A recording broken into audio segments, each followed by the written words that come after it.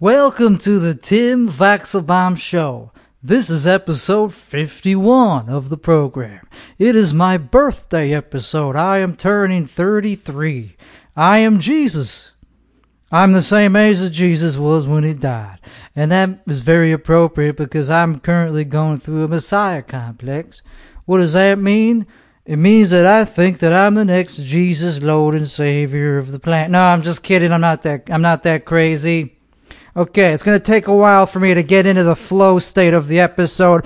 I've been doing a lot of shit this week. Now that I'm treated for ADHD, my life has been coming back to me in a way that it never really has before because I was never this creatively confident. I've never been putting out stuff and thinking of stuff at this high of a rate.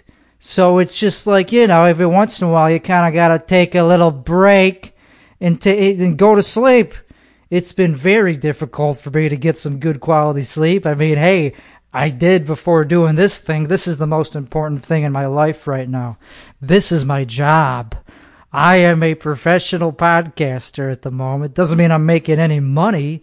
It means that I am approaching it as something that is to be made my job, okay? It'll be monetized when I know when it's time to monetize it. You don't want to monetize too early because you'll look like a loser. You'll have like this Patreon with 0 followers, subscribers, and it'll be like, okay, so if you want, I have a Patreon.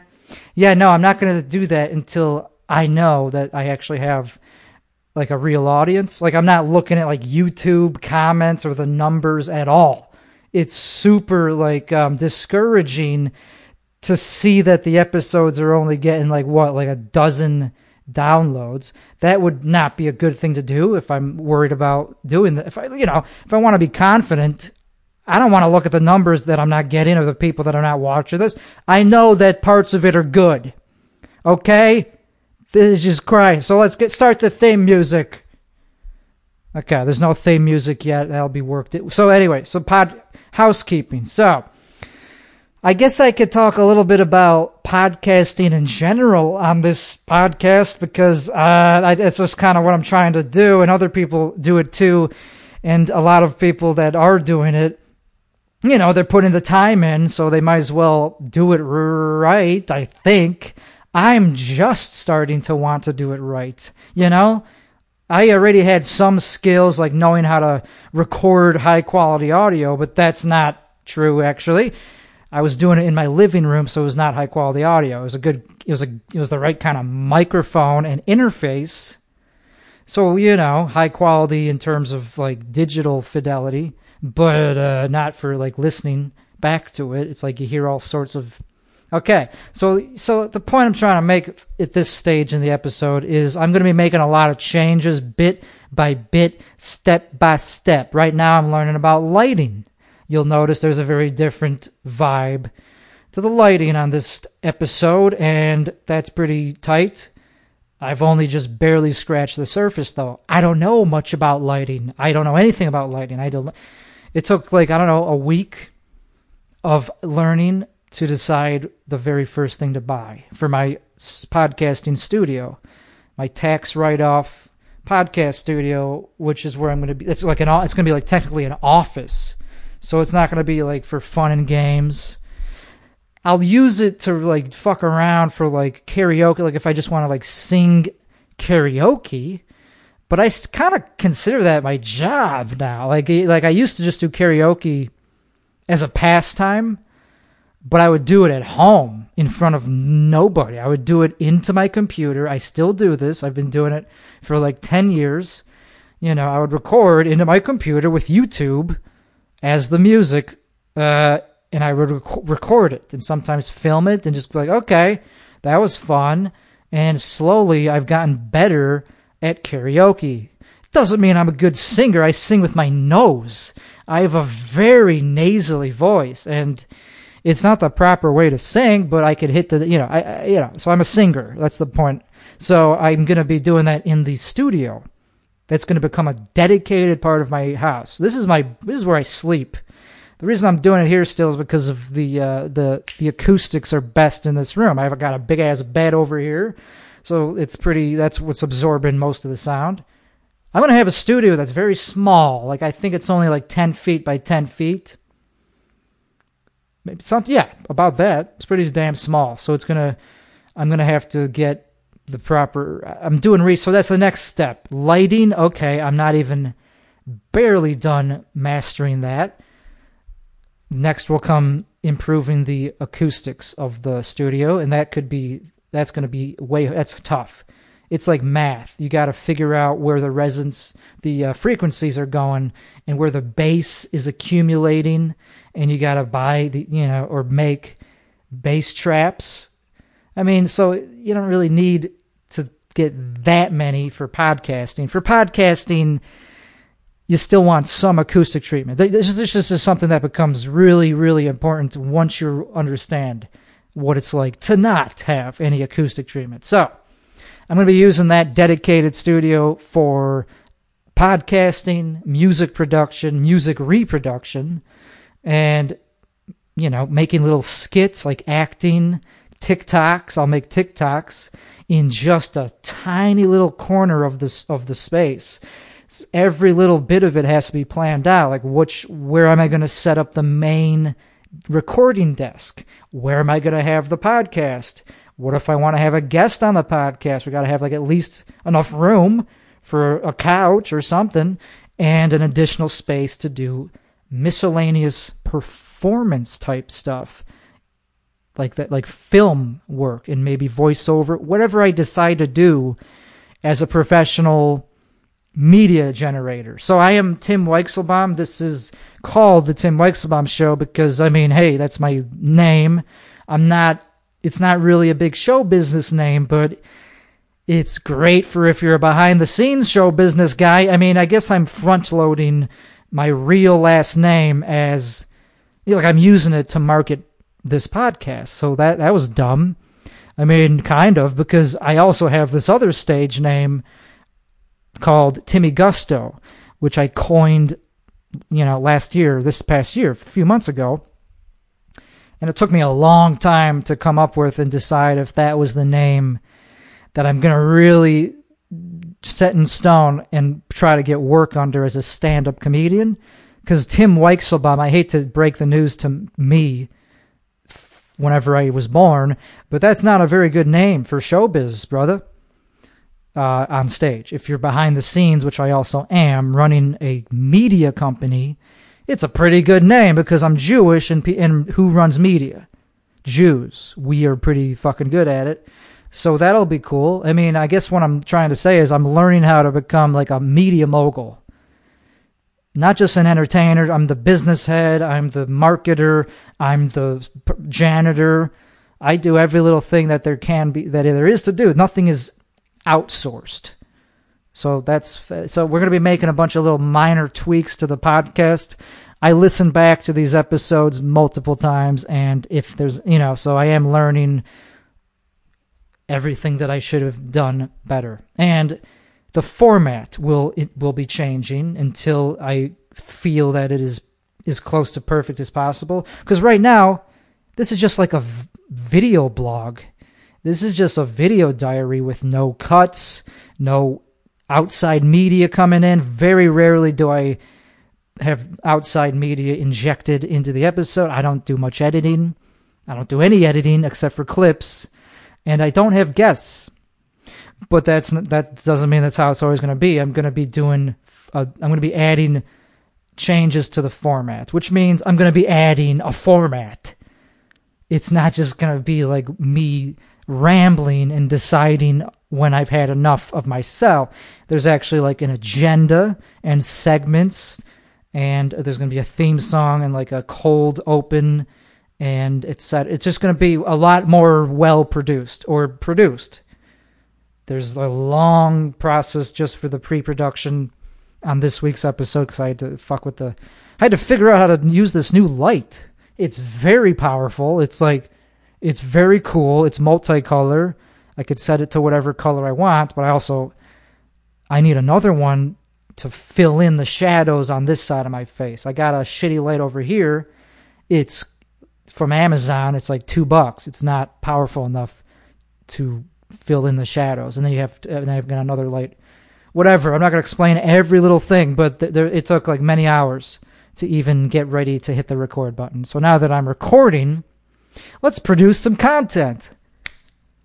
Okay, so anyway, yeah, I am like trying to become like a professional showbiz, business person and stand-up comedian. So I do want to just do a little bit of a stand-up comedy update. I mean, that is kind of the main impetus for what this podcast is about. It's about watching a amateur comedian become a professional comedian in the most,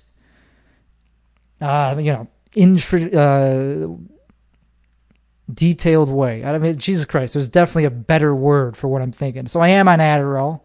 I took a little bit because, I don't know. We're not going to talk about Adderall at this point. This episode is going to be all over the place. Okay. Stand-up comedy is the reason that I started this podcast. I decided to start doing stand-up. Didn't mean I wanted to be a comedian, but I started doing stand-up comedy in 2012, so I'm 10 years in. When did I decide I wanted to be one, though? I don't know. Maybe somewhere around 2015. I don't know. I think I know now that I decided I want to be one for the rest of my life. Up in, about a month ago when I got diagnosed or treated. When I got treated for ADHD. I was already diagnosed as a small kid. I was 14 when I got diagnosed.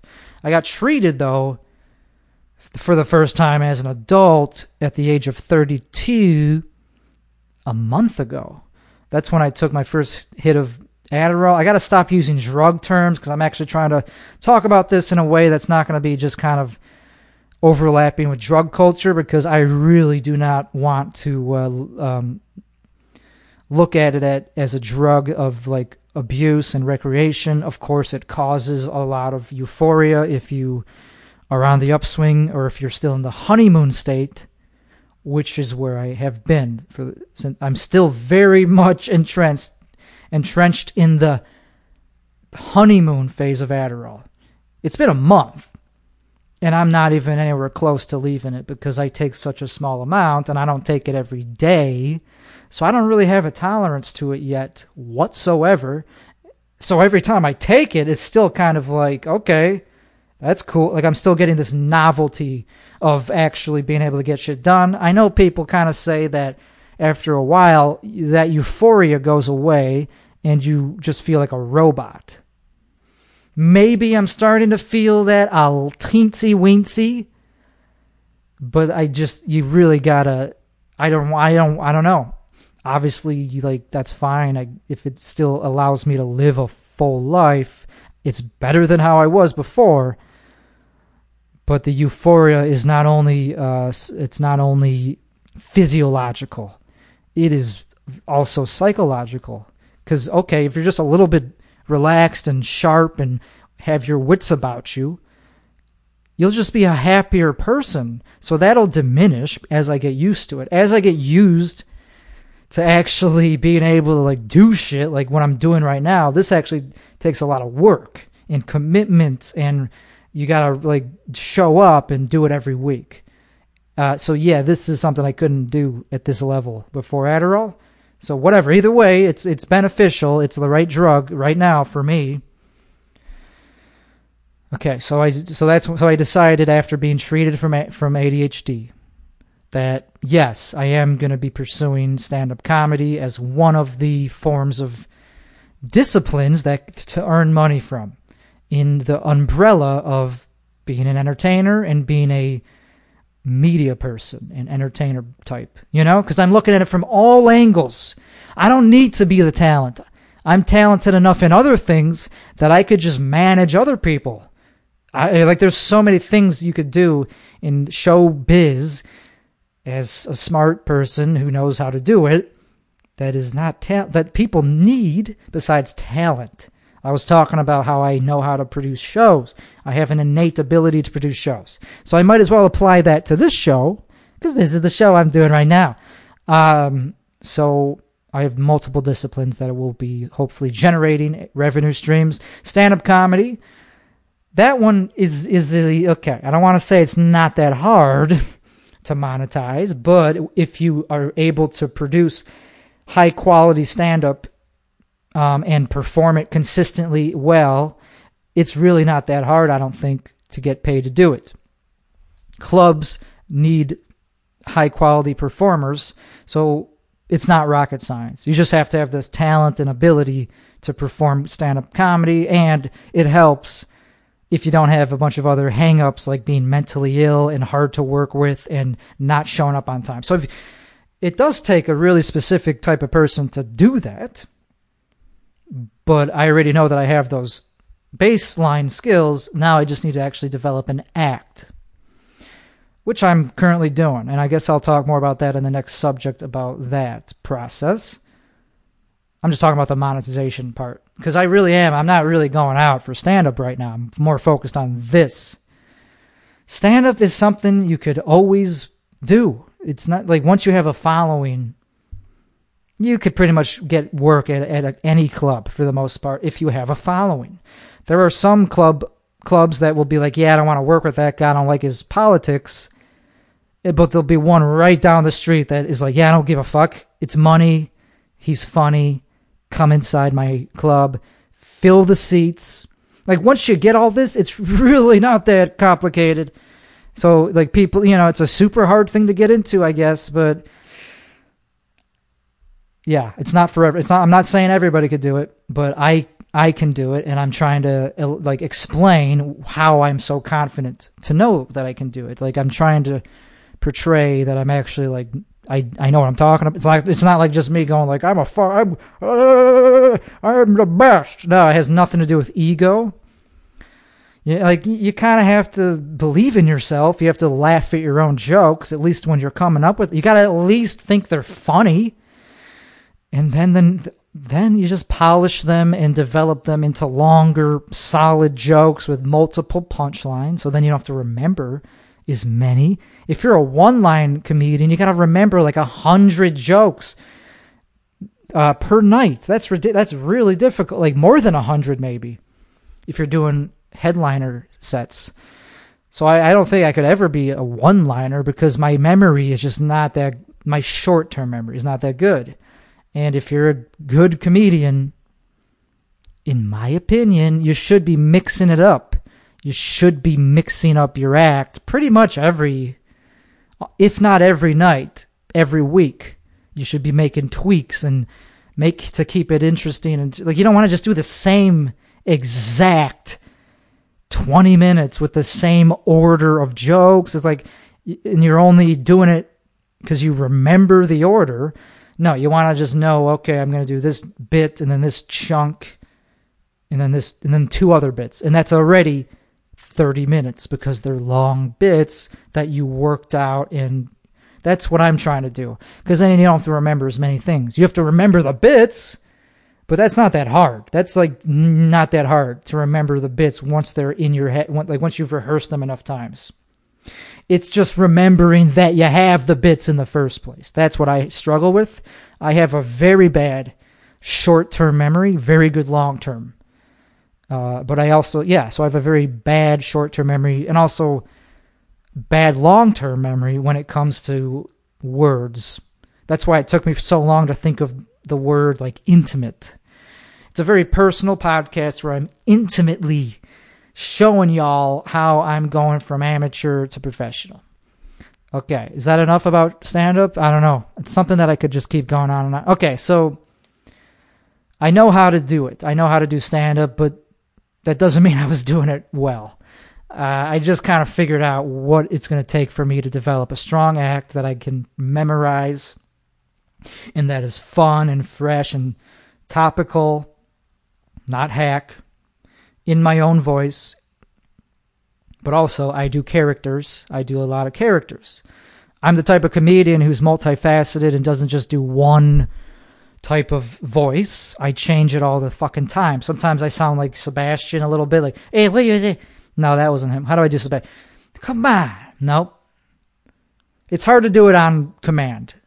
Okay. That's it right there. Okay. What am I talking about? Okay, whatever. It's not Sebastian.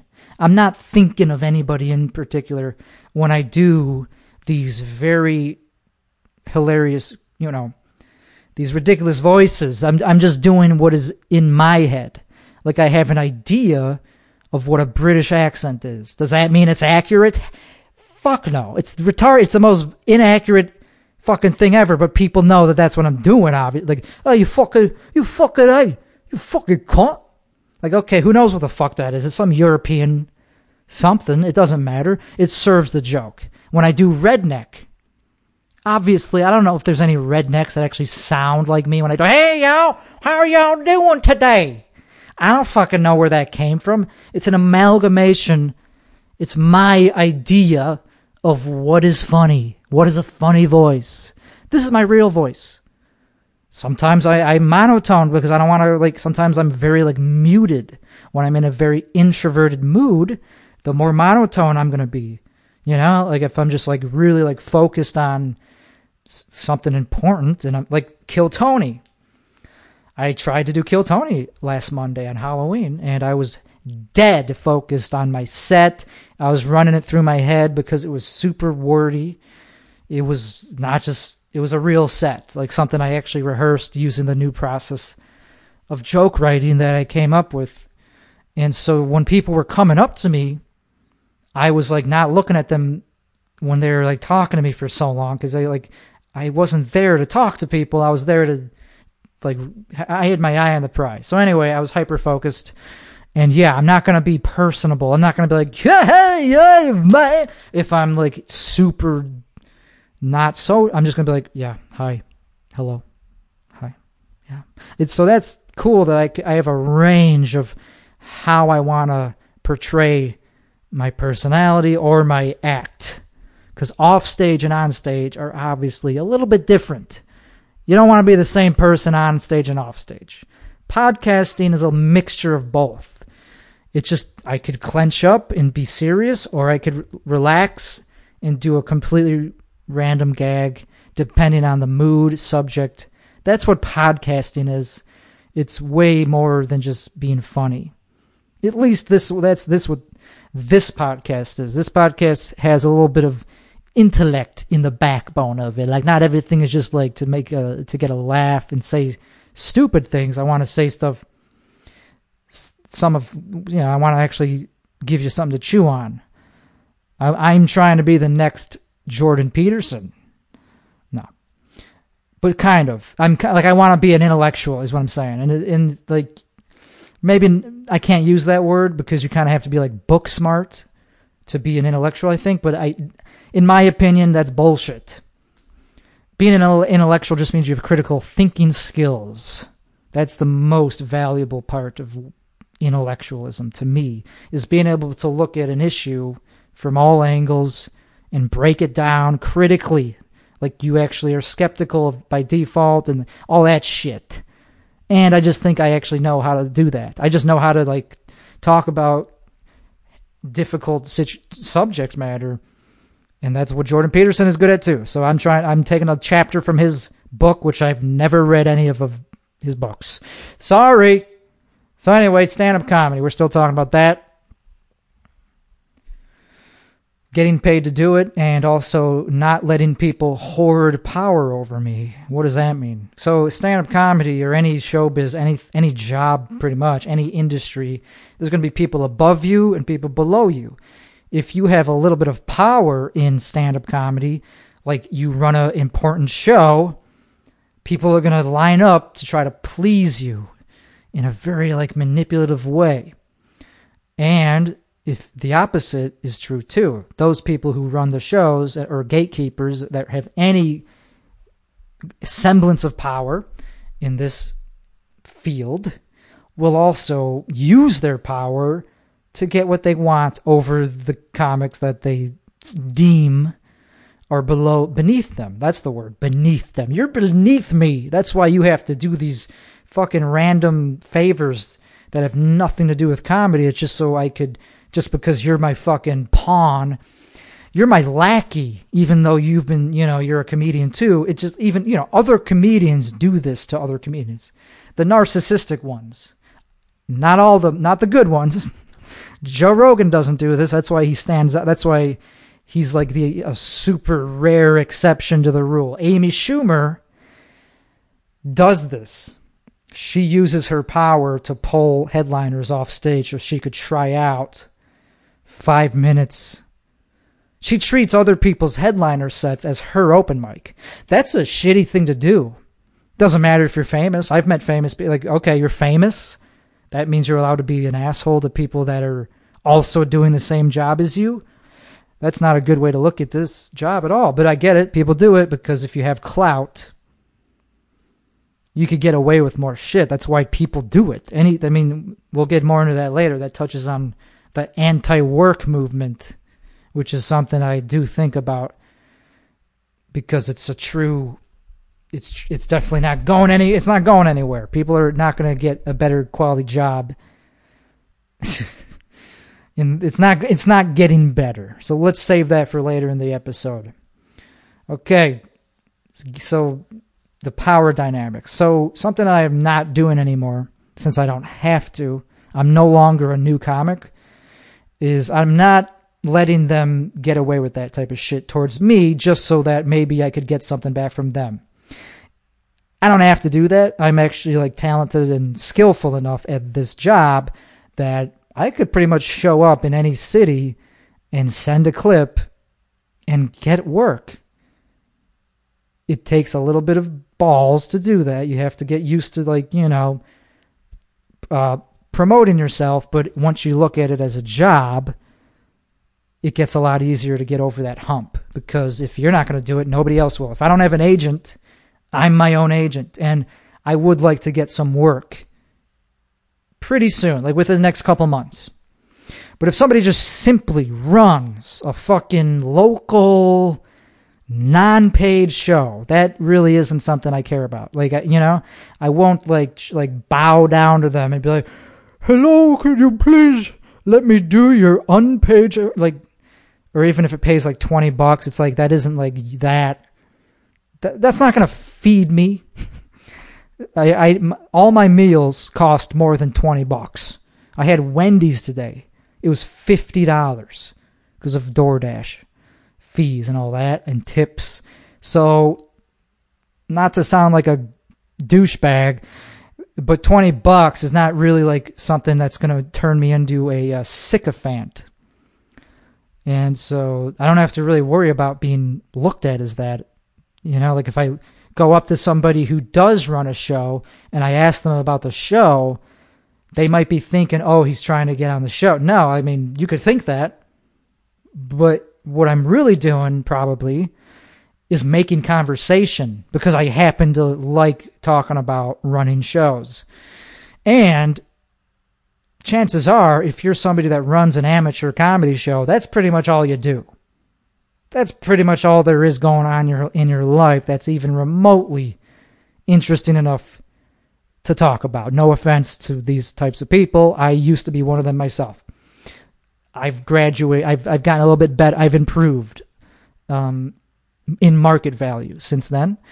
Right now, I don't have a act that I'm comfortable trying to get paid to do. And when I do, the minimum I would want is about $200 per every 30 minutes that I'm on stage. I've never even done a 30-minute set. So let's not even...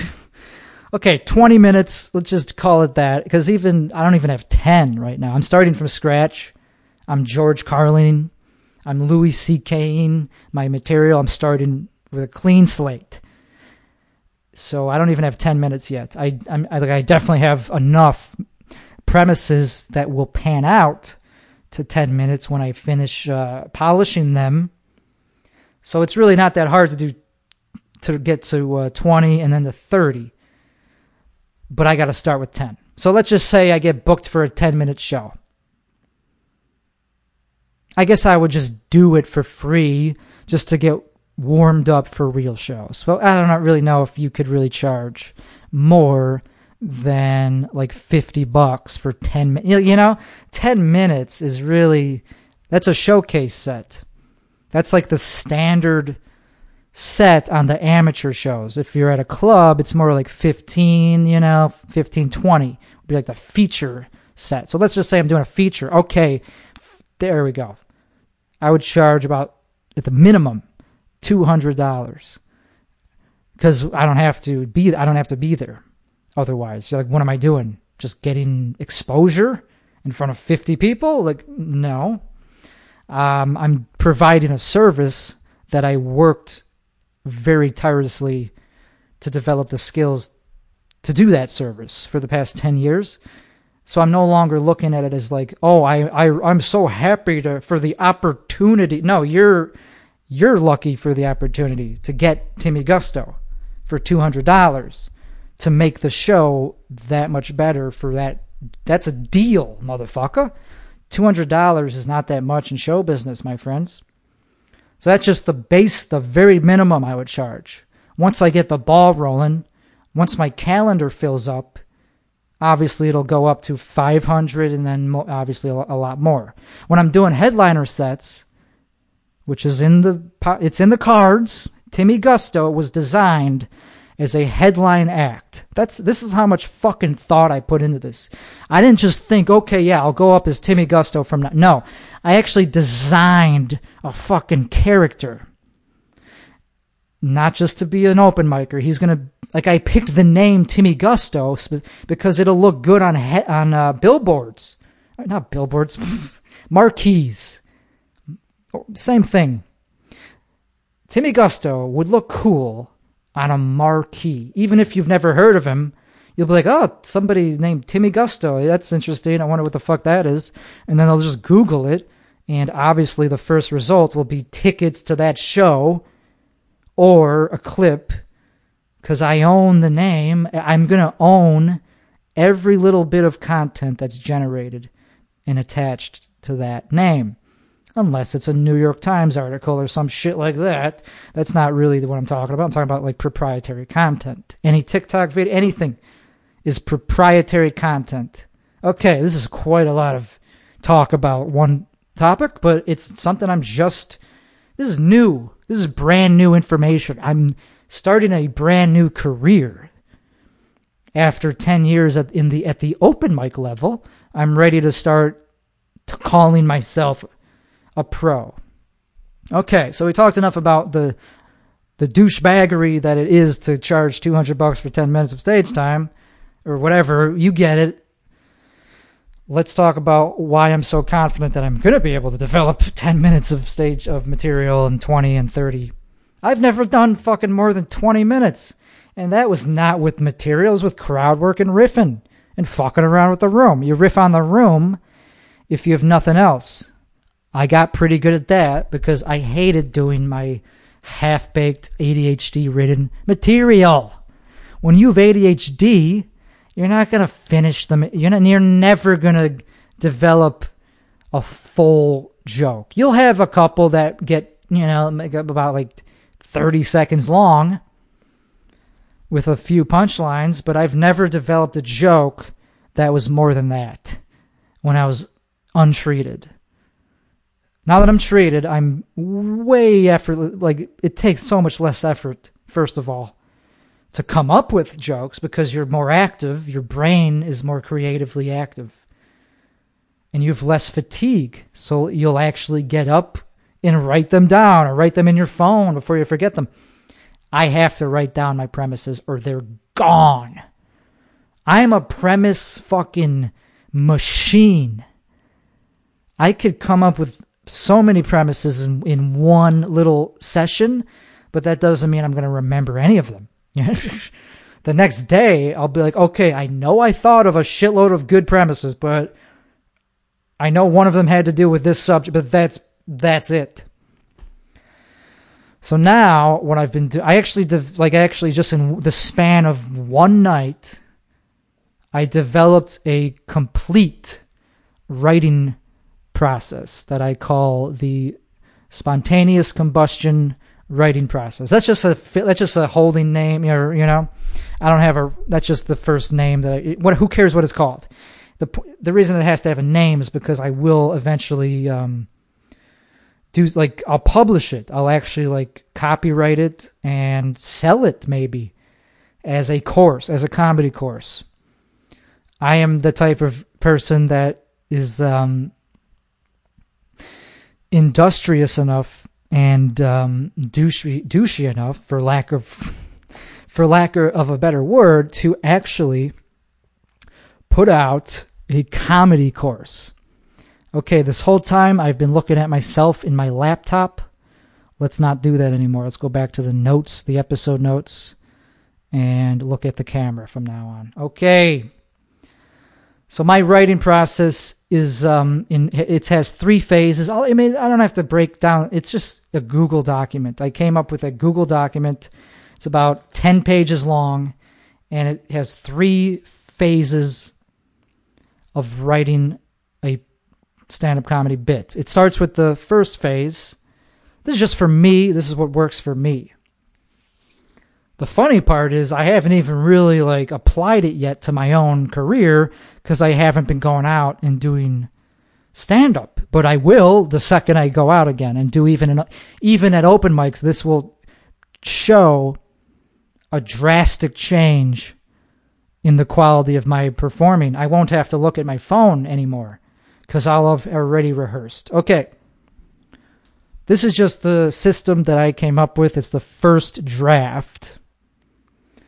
So obviously it's going to change quite a bit by the time I'm ready to actually give it to other people. I mean, I'm not going to start selling it until I'm a professional comedian, until I'm actually making $50,000 a year at least.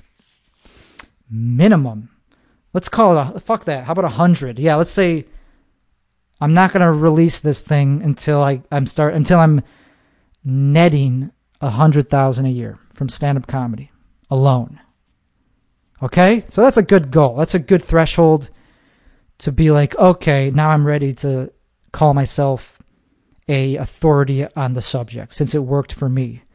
If the system works for me, it'll work for other people. If it's a good system. Okay, so the first phase is called the brain dump. I was not planning on talking about this. So maybe I won't. Maybe I won't talk about it this soon after thinking of it, you know? Yeah, I'm not going to talk about it. I'm going to save it until I've put it in practice, just because it sounds a little bit pretentious to go through the entire thing before I've even tested it out. But I'm very confident that it'll at least help me get to the point where I could start trying to get real work. Another quick thing on getting paid for gigs. So time is valuable to me. I'm not going to drive somewhere if it doesn't even cover the gas. I'm not going to drive to Houston or Dallas if I'm not getting paid at least $200. That's another thing you just got to factor in as to why it's pretty reasonable to ask for at least that much if you're driving out to places, because I could be doing something at home and making way more positive investments to my career than driving 6 hours for one gig. Okay? I'm building a studio where I'm going to be making TikTok videos and just random media sketches, just whatever pops into my head that is worthy of being produced in a professional manner through my company. And so that stuff is going to generate income too if it's good, right? So in some way, it'll at least generate views, and views translate into fans eventually, followers, and then those convert over into, Patreon subscribers or just people who buy my products, whatever that might be. I don't have any merch. I'm just in a very business-minded way, mode right now. That's why I haven't cracked a single joke, and that's perfectly fine. I'm talking about when I don't know. So I think that covers all that. you're going to be seeing a lot of more stuff added to this podcast as time goes on in a very rapid fire way, because this is my day job. It's a full-time job. Like, the recording of it only takes about an hour, but like I said, there's hours of pre-production and days of post-production. So every day I'm actually putting in like a full day's work, including weekends. Like I'm a pretty like workaholic type. I work on the weekends. So this is more than a full-time job. Okay, so one of those things is I'm going to design a real logo. Like, duh. Got to have branding. It can't just be a text thing. It's got to be an actual brand. And I already mentioned the theme tune. I'm going to be producing a theme song using my own skills as a musician, songwriter, singer, composer, beat maker, sampler. That's enough about the podcast itself and my career. Let's start the show. I'm just clicking off on the topics that I already covered. Okay, so I did try to do Kill Tony last Monday, and I was super like gung-ho. It was the most I've ever wanted to get up, I think. But also not really, because a lot of the bits... I had 2 new bits I was going to try, and I only rehearsed them for one day. So I wasn't really ready to like do them in a fully charismatic... I would have been a little bit nervous because I would have, not for the show, but just because the nerves come from, okay, let me start over on that sentence. Kill Tony is the biggest show I've ever done by a factor of 10,000. I've never done anything in show business that's gotten more exposure than that, at least in a way that was intentional. I guess I was made fun of for a couple. I guess I went viral once for some stupid thing on Twitter. That was not really show business, though. That was just more like online bullying in a way that was funny and hilarious. So anyway, Kill Tony, I take more than seriously. I take it as like a very big deal because I know that I'm good enough to get something out of it. Most of the people that go up there, 99% of them are not really, they're not really that funny. Like they're not good at either stand-up yet or the interview yet, the podcasting components of the show. You have to be good at both. The interview part is actually way more important than the set because they spend way more time on it. So that's way more content, which means more opportunities to show that you're fucking talented. So the interview is probably more important, but that doesn't mean you can't just do a shitty set.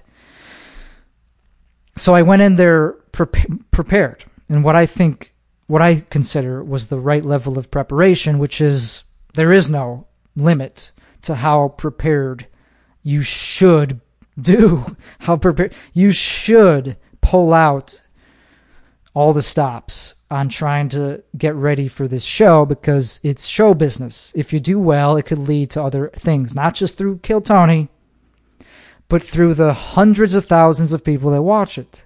So you'd kind of be pretty, for lack of a better term, retarded to not really think about every little thing about it. I didn't just think about the interview or the set. I also thought about my image. I thought about my tonality, the way I'm going to project my jokes, how humble I'm going to project. Like, should I be overconfident or just be subtle about it to try to win the crowd over, or should I just completely talk shit right from the jump to assert dominance, which is what I would have done. I would have, at the very beginning, just gone up there and be like, "What's up, you whole horde of ugly cocksuckers?" That would have been my opener. So that's a pretty high stakes thing to do. If you're going there with like brass balls, you better have the skills to back it up. I didn't just think about my opener, though. I thought about my walk up to the stage. This is something, all they tell you about this is don't fucking run. because you'll look like a dude. You'll look like an idiot, first of all. Like, it's my turn. You look like a fucking child if you run. But you'll be out of breath is why they tell you not to do that. And by they, I just mean other comedians or whatever. So I wouldn't do that. But what I would have done, which nobody really does, I mean, I'm sure somebody has, is I would have I was going to dance onto the stage.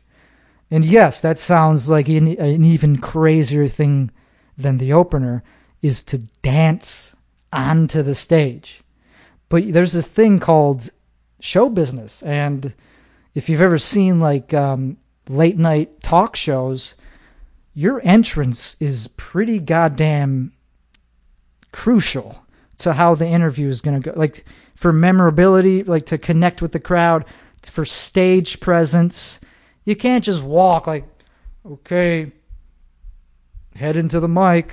I was called. That's my name. Yes, I am Timmy Gusto. Yeah, if you do that, that could be funny just because it's so deadpan.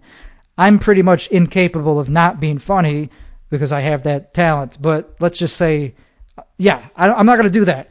I'm going to be like I'm going to act like I'm on Ellen. I'm going to be like dancing with the music in sync. That's very important. If you're dancing while walking, you got to make sure that it's in sync with the bass and the drums, the rhythm section of the fucking house band. Duh! So I was literally rehearsing how I would enter the stage.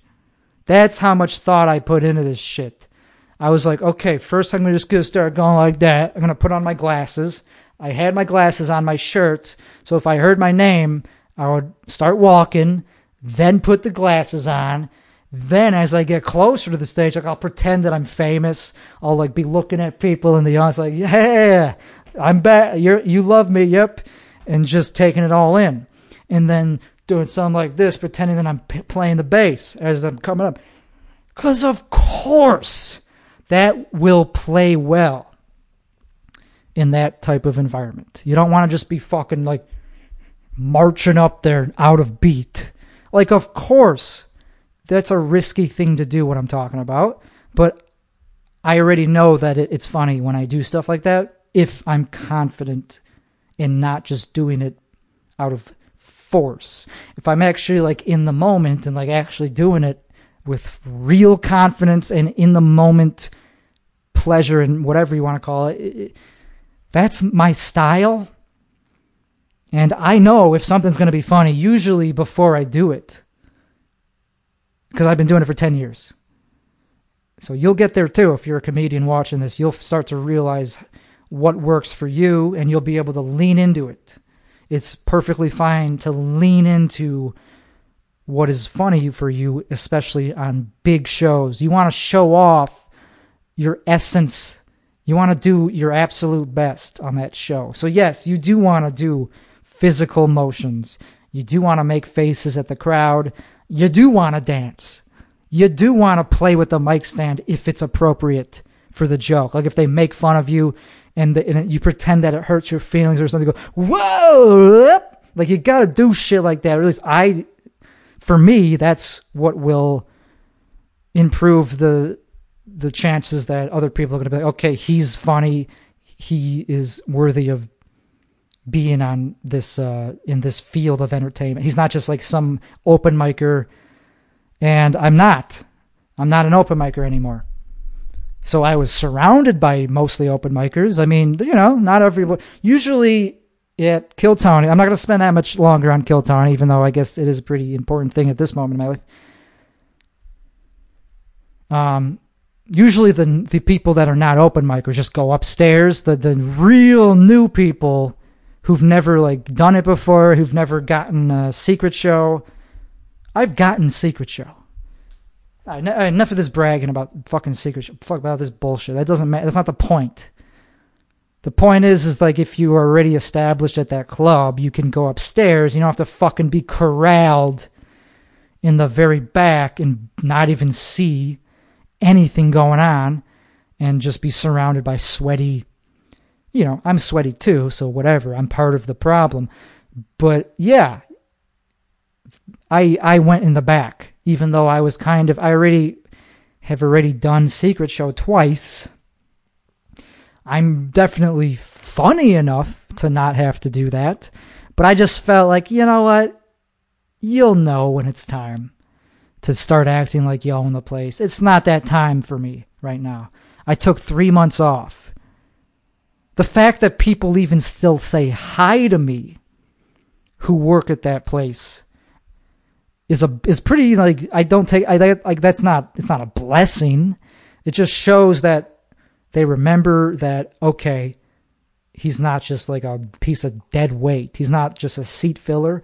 That doesn't mean I'm going to try to take advantage of every little bit of clout that I don't have. I will know when it's time to start doing that. Because, of course, you know, I have these thoughts of like, well, obviously I could probably just go upstairs. I don't have to be literally jammed up in the back. I'm funnier than 99% of the people in this building. But those thoughts, which I'm saying out loud on my own private, in my bedroom, to the world, though, those thoughts don't really help you get anywhere in life. I mean, sometimes you have to do it, actually.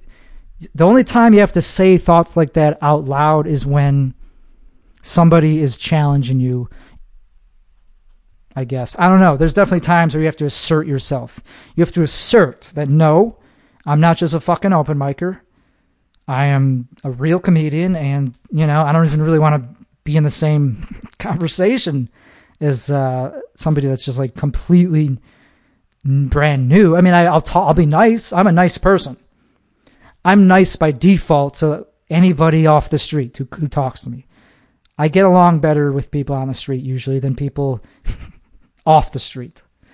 So it's not like a douchebag thing. It's just that very rarely is it going to like help me to talk. Like, okay, here's a way. I'm trying to explain this in a way that doesn't come off as like arrogant, because it is, of course, pretty arrogant to think this way, but it's true. Most like so many comics just look at me because they don't know me, they haven't seen me before, and they think that I'm at their level. They think that I'm just also brand new, 2 years in, whatever, just like them, just because I happen to be in line with them. And that's fine, you know, but like, that's not the case. I've been doing it for 10 years, so I don't have the same delusions. I have a much more like reasonable opinion about my skills. I'm not just, you know, I'm not delusional. I was never delusional. Some people, it turns out, actually are pretty fucking delusional who get into show business or get into stand-up comedy. They think that they're just going to get famous in 2 years. Are you kidding me? 10 years is only enough time to be good. Doesn't mean you're good enough to get famous. I don't think fame is really ever really the be all end all. The fame is not a badge of honor to really conceal the deal. I don't know why I had to say conceal, just to seal the. Yeah, you don't need, like, being famous is not a stamp of approval. You could be the funniest, best comedian in the whole city, and nobody knows because you're not doing it. I took 3 months off, but on the last Monday that I tried, I did feel like I was one of the funniest in the whole city because I rehearsed. I had a set that was very topical and very good for Kill Tony. I like very edgy, but also not super hack, like actually worthwhile and funny to probably most people. Even liberals would laugh at it and all that shit like that. Purple-haired people, whatever, they laugh at me too. If you're funny, you could get anyone to laugh. It doesn't matter if they think you're like a bad person, if they think you're a neo-Nazi. Some of them will just like, fuck that guy. But usually they won't even be at the shows to begin with. So if they're in the audience, they kind of want to laugh, right? So if you're funny and a Trump supporter, for example, you could still make the entire audience laugh, or at least 90% of them, which is all you really have to do. to be a top-level comedian. So, okay, let's start on a slightly different topic. It seems like this whole episode might just be about this one or two topics. So, and that's perfectly fine because this is a weekly thing.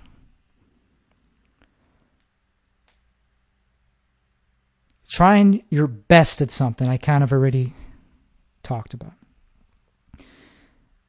If you're going to do something creative, you should probably try your best. You probably shouldn't just half-ass it, because then you might not really get what you want out of it. And creative people, we have to get what we want out of it, or else we're going to fucking cave in. We're going to crumple up. That's why I had to take a break for 3 months from all forms of interaction, and let alone creativity. I wasn't doing anything creative except for maybe something that has to do with finance. So if you're going to be creative, you got to figure out a way to do your damnedest. Because what does it mean to do your best? It means that there's not a single thing that you didn't think to do. That's what I'm saying. That's kind of what I was trying to illustrate with Kill Tony. You gotta think about every little facet of it. Your jokes, your image, your voice, your body language, your disposition. You can't go up. So another thing is, like, I was pretty, like, irritable because, I was surrounded by newbies who were only going to fuck up their set and take away opportunities from people like me, the rare type of person who's actually good enough to be a regular on Kill Tony. Do I think I'm ever going to be a regular? No. I can't think of it. I don't think so. But I look at it as getting into medical school. If you're trying to get into medical school, you have to do your goddamn best. And the same goes for anything in life if you're trying to get the most out of it. You can't complain that you're not getting paid to do stand-up comedy if you're not doing your best. I know that there's people out there that are doing their best. It shows. It's very easy to tell when somebody's doing their best. They dress differently. They look different. They're more professional. They don't talk shit as much. They don't hang out in the backyard of clubs just to talk shit and do drugs. No, they're at home rehearsing for the next show, producing more content, refining shit, taking care of their personal life. Doing your best takes mental clarity. It takes a lot of work. I'm just starting to try to do my best on this podcast, and this is it. This is the best I could do right now with the equipment I have and the knowledge that goes to how to actually use the equipment. Just because you have equipment doesn't mean fucking anything, dog.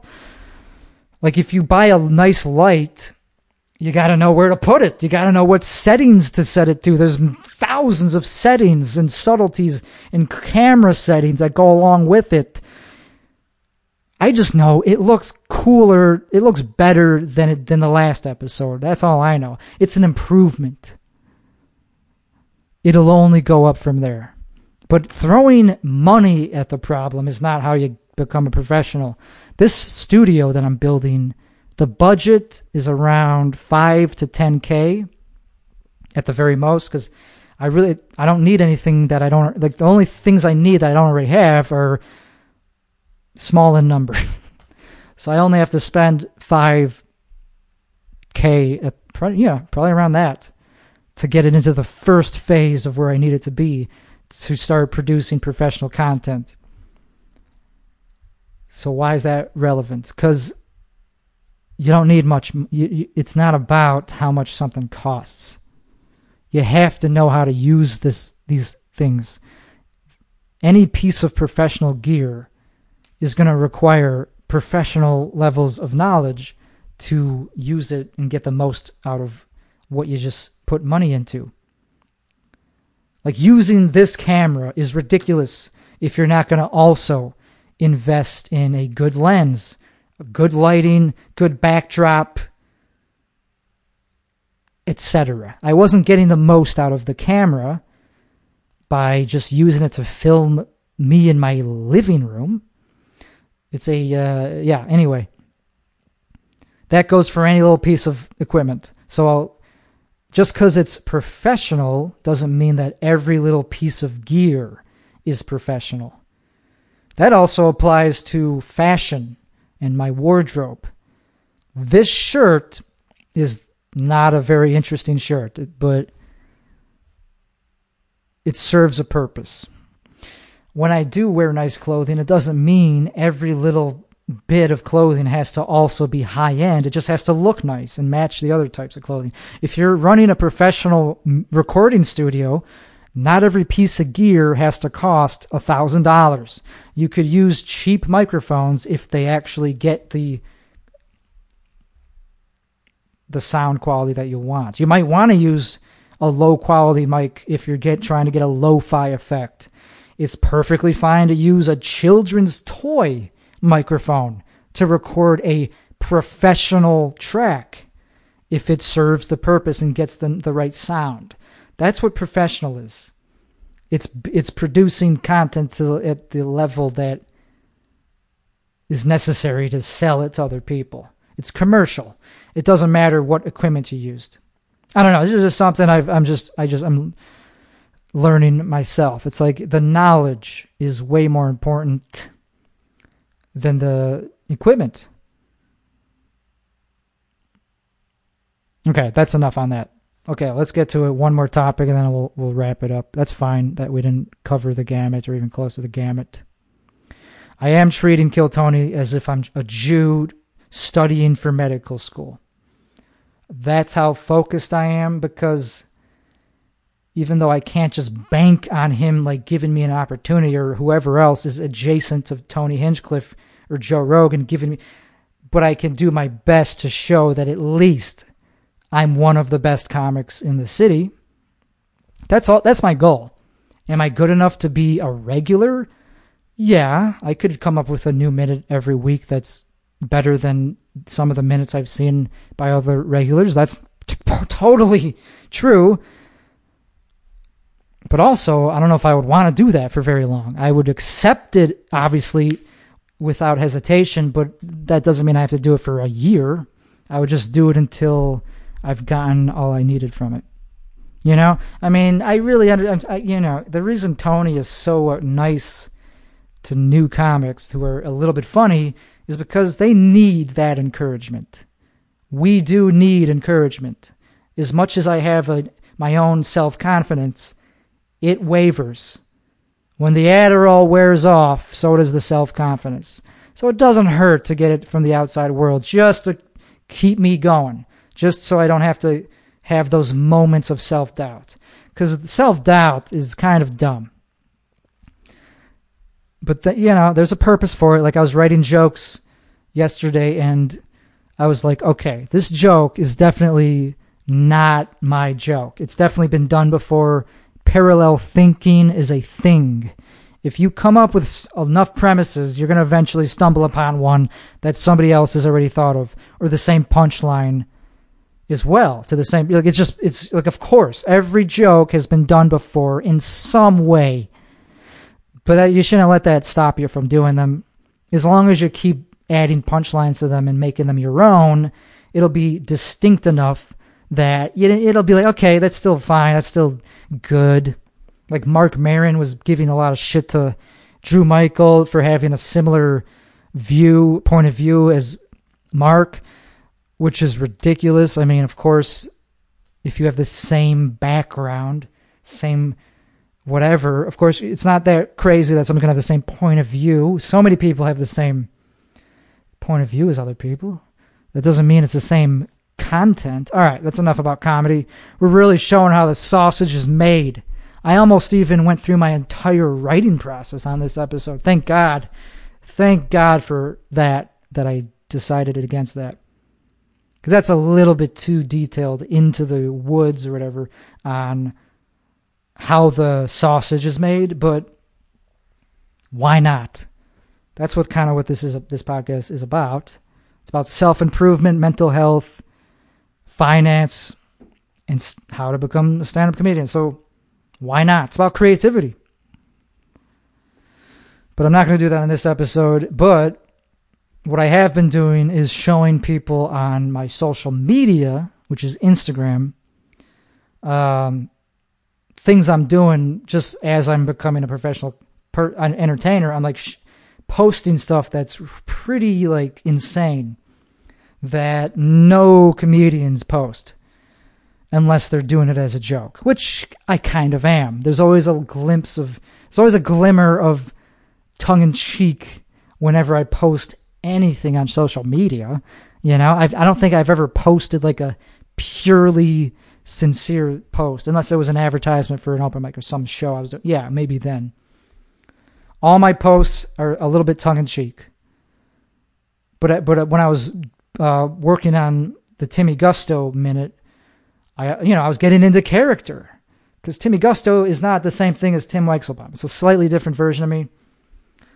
More professional, I think, even though it's kind of counterintuitive sounding. Why would a character be more professional than the real life version of you? That doesn't make sense. Well, it is, though, because it's crafted in a laboratory. Timmy Gusto is completely synthetic. Nothing true, nothing real about him except for the fact that his name is Timmy. Okay. So I started rehearsing how to do a signature for Timmy Gusto. I was like, well, he might have to sign his name, even if it's just to sign a check. You got to have his signature, and it'll go along with the branding, which I will eventually roll out. I'm going to have a business card with some sort of branding on it. So I was like, how should I do the signature? And I came up with a cool cursive thing that's just nothing but loops of a T and then a G that has a spiral that spirals inward. It's very like Willy Wonka, like it's very like creative. So I could just do that. It's TG, and then I could do the rest, Gusto, whatever. And so I was proud of that, and I was like, fuck it, I'm just going to post this on Instagram and say, working on my signature for when I'm famous enough to sign autograph, blah, blah, blah. Because why not? It'll look ridiculous now with 100 followers, but if I actually do become famous or relevant, let's just call it notable. Like if I actually do break like 10,000 or 100,000 followers, they will go back. Some of them, the true fans, the hardcore fans, will scroll down and be like, "Holy crap! He actually knew he was going to be famous someday." Let's not use the word famous, but that's kind of what I'm trying. I guess I am kind of trying to become somewhat notable enough where I could do the job I'm trying to do. That's one example of what I did like that. I also posted a reel of me rehearsing a little bit of the minute I was going to do on Kill Tony, because why not? I mean, I was already filming it just so I could watch it back myself. I was already like recording it in high quality audio and video, so why not? And it was funny, so like why not? But it was also interesting to be like, okay, so this is how I do it. This is how I approach big shows. This is a little bit of a behind the curtain look at how I rehearse material, because you can't just do it all on stage. You're never going to master the craft if you only ever practice on stage. Like you can't just look at your phone for a week and then finally be like, okay, I don't have to look at my phone anymore. No, you have to already kind of have it memorized before you even try it at an open mic. I wasn't doing that before. So now I'm the type of comic who rehearses in the mirror at home. My version of that is to do it into a camera and then watch it back, and that's how I sculpt the joke into something that is ready enough to try at an open mic. Okay, we're going to wrap it up. I think we're just going to keep this episode short and sweet. This was a fun infomercial, is what it felt like. It was definitely a TED Talky episode, but that is perfectly fine. We'll be back promptly next week. It is my birthday. I hope y'all have a good rest of the week, y'all. Peace out.